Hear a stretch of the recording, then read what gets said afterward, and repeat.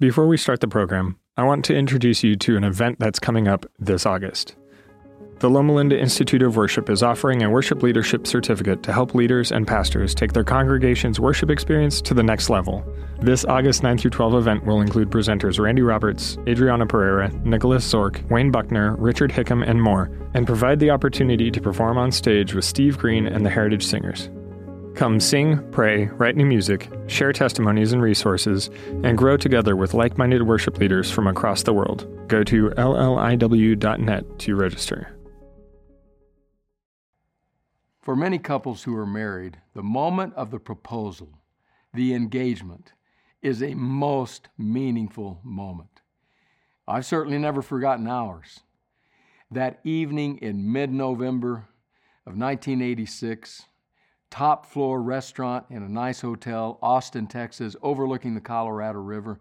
That evening when Anita said yes. Precious moment in our life together. But I discovered that not every proposal is quite so precious or even romantic. I discovered that by getting on my computer and typing into my Google search bar funny proposal stories. Well, a lot of the ones who came up I can't share with you here. But there were some interesting ones. For example, the woman who wrote in and said, "My husband proposed to me in an email." Can you imagine? Or what about the man who said, "I took my wife," this was before they were married, "I took my wife deer hunting. We were out in the woods, seated on a log, freezing to death, huddling together for warmth, and it just seemed like the right thing to say. So I said to her, 'You want to get married?' She said, 'Yeah.' He said, 'That was 37 years ago, and she's never gone deer hunting with me again.'" Can you blame her? Or what about these two? The woman who writes in and says, while working at an Italian restaurant, a guy asked if we could bring a ring and flowers out to his girlfriend on a tray for him to propose during dinner. That's a romantic setting, right? My manager excitingly came out and placed it on a couple's table. The woman was ecstatic, but the man was in sheer horror. It was the wrong table. We all had to awkwardly watch as the correct groom walked over and claimed his ring from a very upset woman. The rest of the proposal was overshadowed by the crying of that woman and her boyfriend trying to explain that he just didn't see that future for them. Needless to say, no amount of free dinners was fixing that mess. And then finally, how about this for romance? She writes, "We were just sitting around watching TV and he looked at me and said, 'Want to get married? We can totally write it off on taxes. It's extra money.' So that's how I was proposed to. We eloped and didn't tell anyone till we were coming back from the beach where we eloped to." Oh, the romance. So maybe not everybody's proposal story is romantic or special, but for most it is. I've been thinking about proposal stories this week because of where we are in this saga of anguish and joy. As we come to Act 3, we come to a proposal story. It is Ruth proposing to Boaz. I've been thinking about what it is that we actually ask in a proposal moment. Aren't we asking for this other person to join their lives with ours? Aren't we asking for them to cover us with their embrace?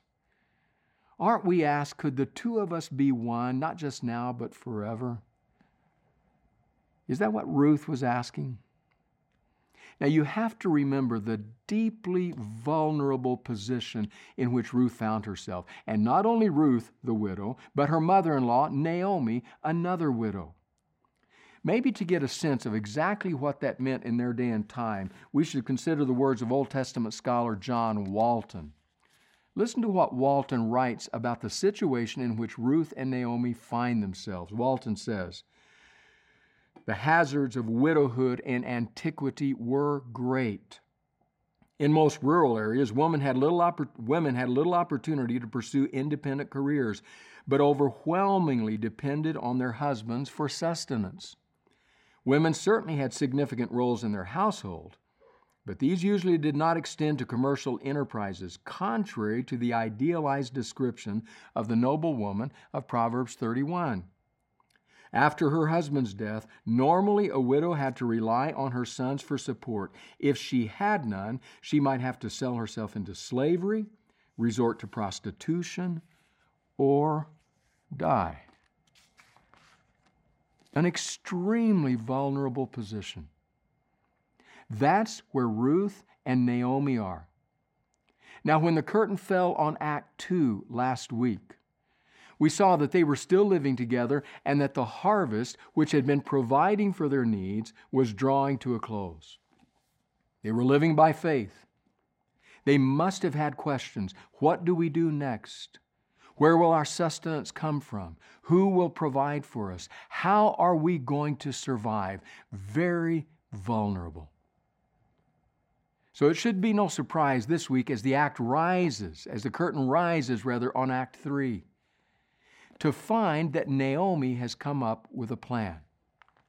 She's been thinking, she's apparently roused herself out of her indolence and grief, and now she has a plan. Ruth chapter 3 lets us in on the plan Naomi has for Ruth. Beginning with verse 1, it says, "One day Naomi, her mother-in-law, said to her," that is to Ruth, "My daughter, I must find a home for you where you will be well provided for. Now Boaz, with whose women you have worked, is a relative of ours. Tonight he will be winnowing barley on the threshing floor. Wash and perfume yourself and put on your best clothes. Then go down to the threshing floor, but don't let him know you are there until he has finished eating and drinking. When he lies down, note the place where he is lying. Then go and uncover his feet and lie down. He will tell you what to do." "I will do whatever you say," Ruth answered. Now, there are some stories, some passages in Scripture, the which when we read them, we realize how big a distance exists between the world of the Bible and our world. This is one of those passages. There are at least 3 elements we have to understand if we're going to understand what happens in this act. So let's address those 3.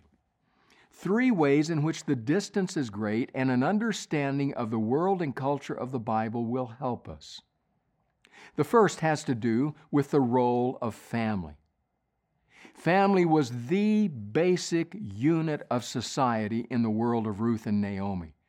Family was extremely important. Now, we say family is important in our day and time, and it absolutely is, but probably not to the degree which it was in the world of antiquity and certainly in the world of ancient Israel. It was not only the basic unit, but you did everything necessary to maintain that connection and to protect that family. The role of family was key. That's the first element. The second element, which grows out of the importance of family, is something called the Levirate marriage law. Here's how it worked.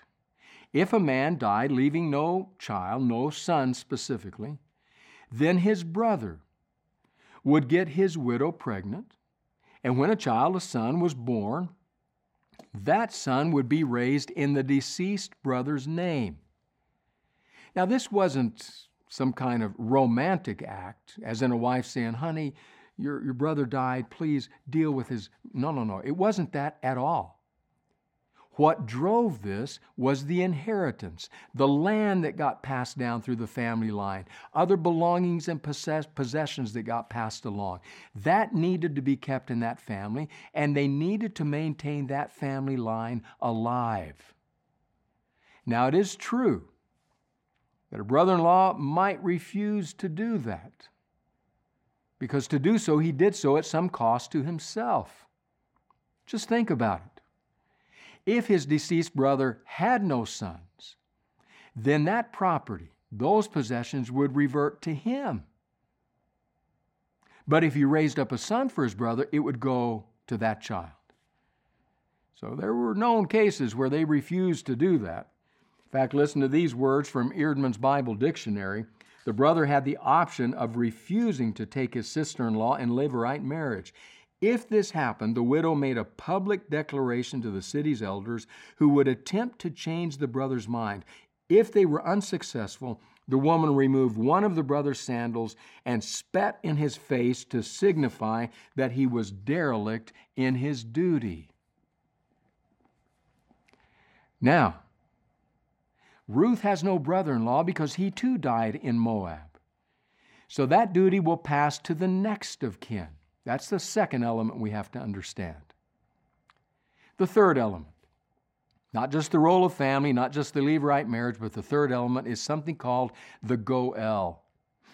It's a Hebrew term. Because of the importance of family, anytime something went wrong, anytime something threatened the family's health or well-being or solidarity, the Goel was the person who stepped in to set things right. Again, maybe a statement from an Old Testament scholar, this time K. Lawson Younger, will help us get some context for what the Goel meant and was.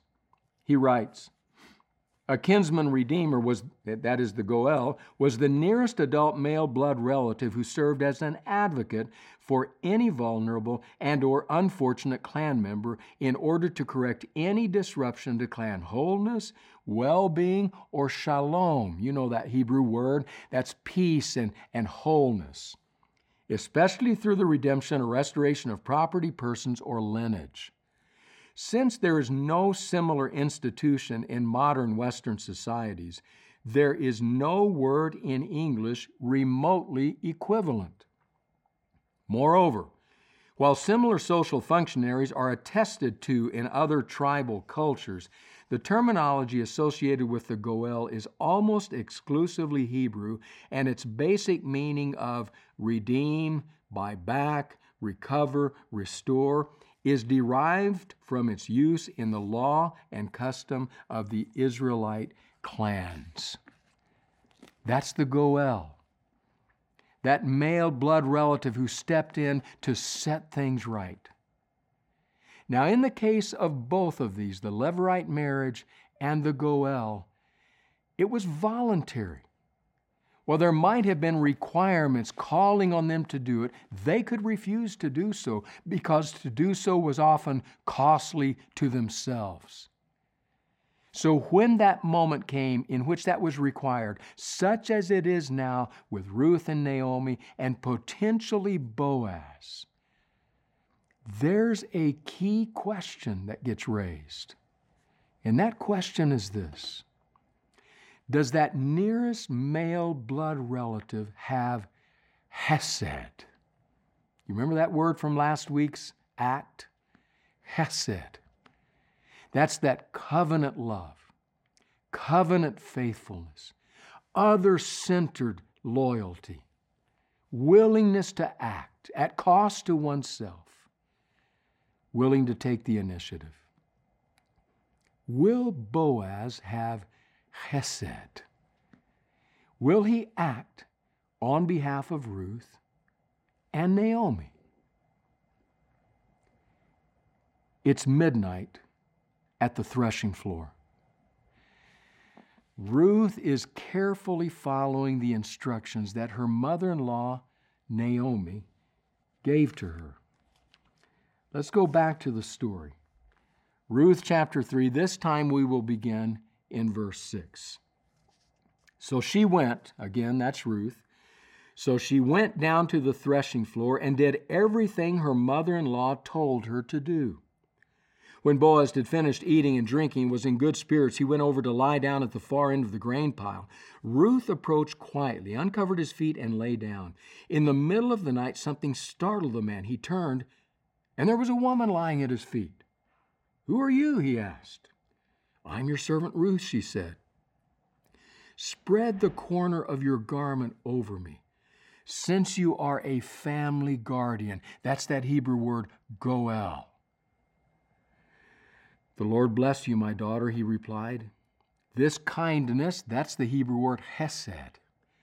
"This kindness is greater than that which you showed earlier. You have not run after the younger men, whether rich or poor. And now, my daughter, don't be afraid. I will do for you all you ask. All the people of my town know that you are a woman of noble character. Although it is true that I am a family guardian, a goel, there is another who is more closely related than I. Wonder why he hasn't taken action. Stay here for the night, And in the morning, if he wants to do his duty as your Goel, as your family guardian, good. Let him redeem you. But if he is not willing, as surely as the Lord lives, I will do it. Lie here until morning. So she lay at his feet until morning, but got up before anyone could be recognized, and he said, no one must know that a woman came to the threshing floor. He also said, bring me the shawl you are wearing and hold it out. When she did so, he poured into it 6 measures of barley and put it on her. Then he went back to town. She makes the proposal. In a very odd way to our way of thinking. Very strange situation. One that quite honestly has sexual overtones lingering in the air. The key request is found in verse 9. It's where she says to Boaz, would you spread your covering over me? Spread your garment over me. Spread your robe over me. It's an interesting word in the original because it's the same word found in the previous chapter in verse 12, where Boaz, this time they're out in the field, Boaz talking to Ruth says, you have come to Moab, and I hope that having come, that you now find in Yahweh that he will draw you under his wings of protection. Same word. Now, Ruth is speaking it to Boaz. Would you spread your wings over me? Would you cover me? Would you redeem me? That's the key question of the entire book. In fact, honestly, that's the key question of this entire book. To those who are destitute, demoralized, despondent, defeated, in need of provision for their future, in need of redemption. The question to our Goel is, will you cover us with your wings? Will you place your robe of righteousness over us? Will you redeem us? That's the question of this book. From beginning to end. You find it in the beginning there. Adam and Eve fleeing away from God. Adam! Oh God, we are naked, we are uncovered.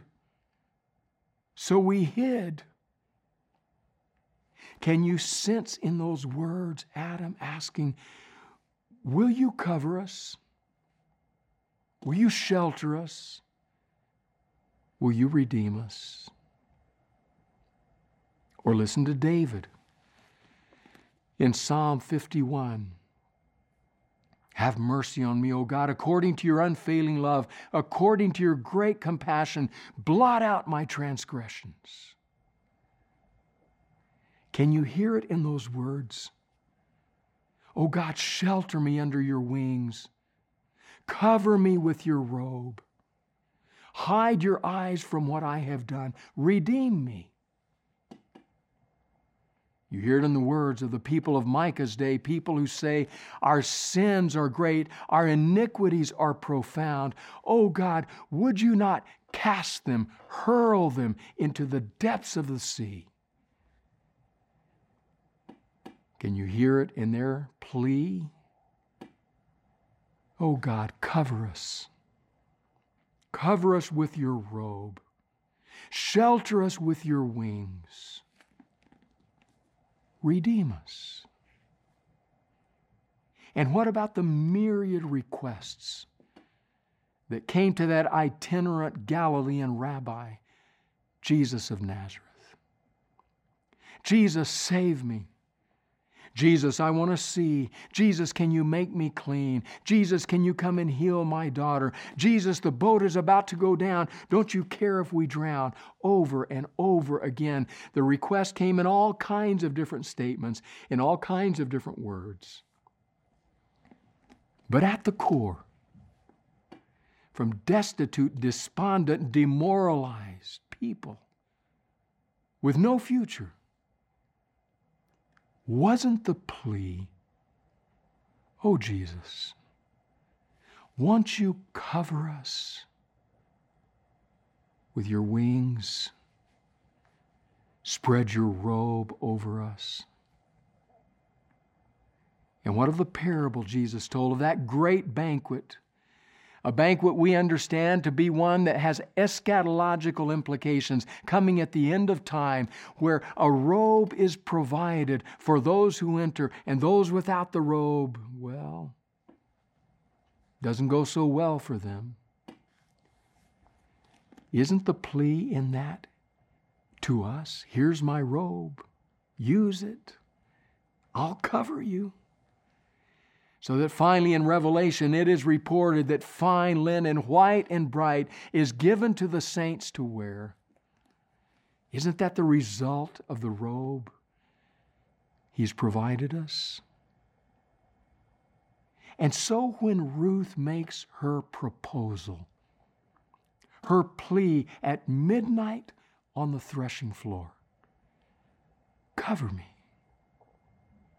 guard me, shield me, redeem me. It is not just the request of her heart, but she gives voice to a numberless throng of others who throughout time have pled with God for covering, for grace, for mercy, for protection, for redemption.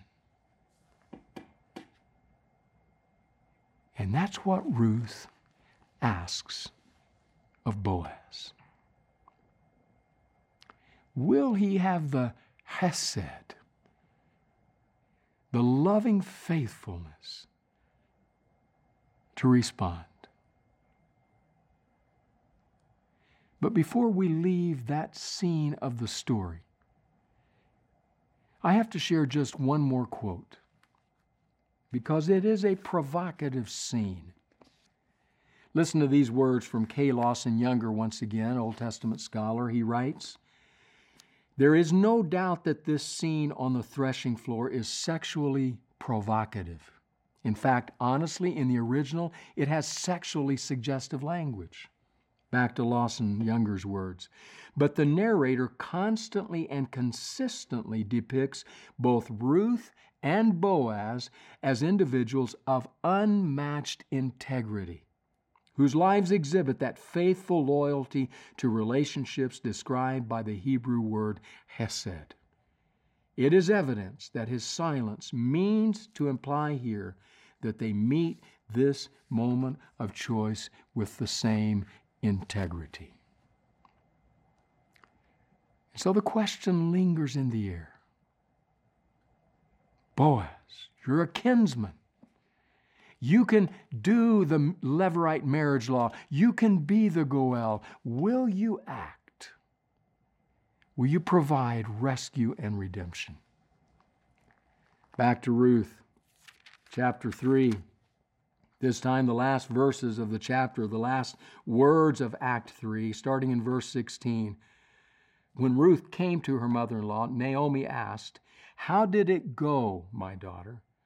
Then she told her everything Boaz had done for her and added, "He gave me these 6 measures of barley, saying, 'Don't go back to your mother-in-law empty-handed.' Then Naomi said, 'Wait, my daughter, until you find out what happens, for the man will not rest until this matter is settled today.'" I usually spend my time in 5 different translations of Scripture as I do sermon prep work, all the way from what's called formal equivalence, the formal translations, over to what's called paraphrase. In every one of those 5 translations, the last word of this scene, Act 3, the last word of this chapter is identical. It's the word today. So our question is, Boaz, will you act? Will you redeem? Naomi's answer is, he won't rest. He will act today. Today. Today. For you who are destitute, demoralized, depressed, crying out to God, "Oh God, shelter me beneath your wings, cover me with your garment." Do you know the main answer to that? Today. Today that will happen. He will not rest until he responds today. And Naomi, whether knowing him through family circles, or having just listened to how he's already treated Ruth, or even looking at the 6 measures of barley that she and her widowed daughter-in-law now have to provide for themselves, she says with conviction, he won't rest. Today he will act. I am privileged to lead a group that plans an annual special event here at Loma Linda. It's actually sponsored by Loma Linda University Health.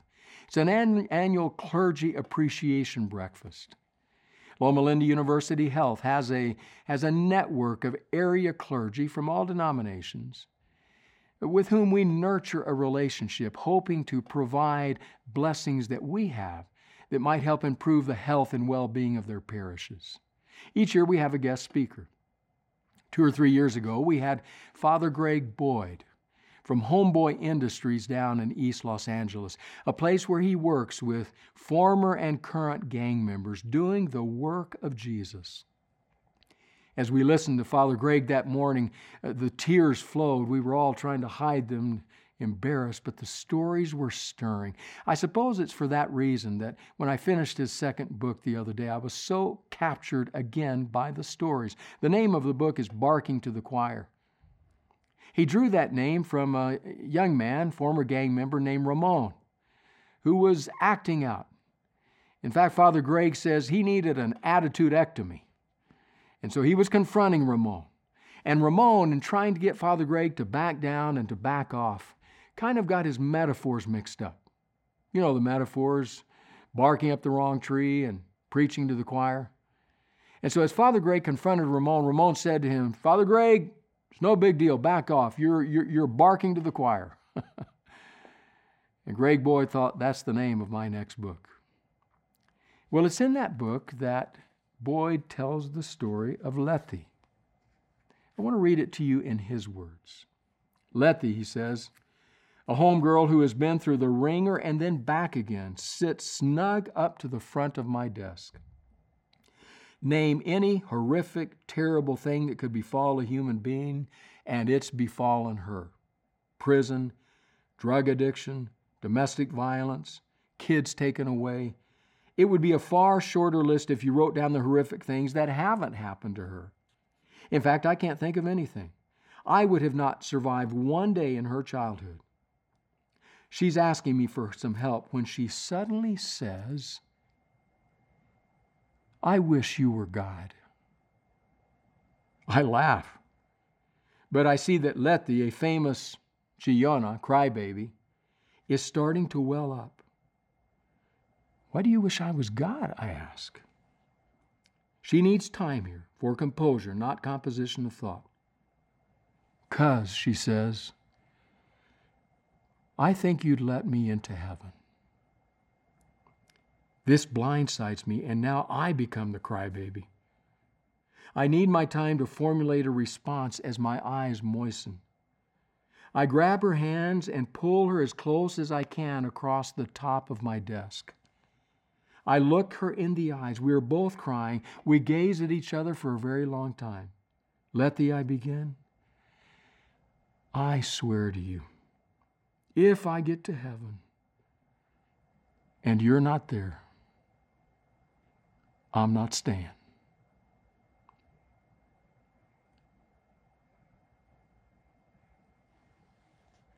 Do you know what the good news is? The good news for Letty, for Father Greg, the good news for me, the very good news for you. The good news is God will cover us with His wings. God will cloak us in His garment of grace, clothe us in His robe of righteousness. God will redeem us. So to all the Ruths of the world, the response is simple and immediate. The good news is clear. God will cover you. God will grace you. God will embrace you in the garment of His grace, and you will be home.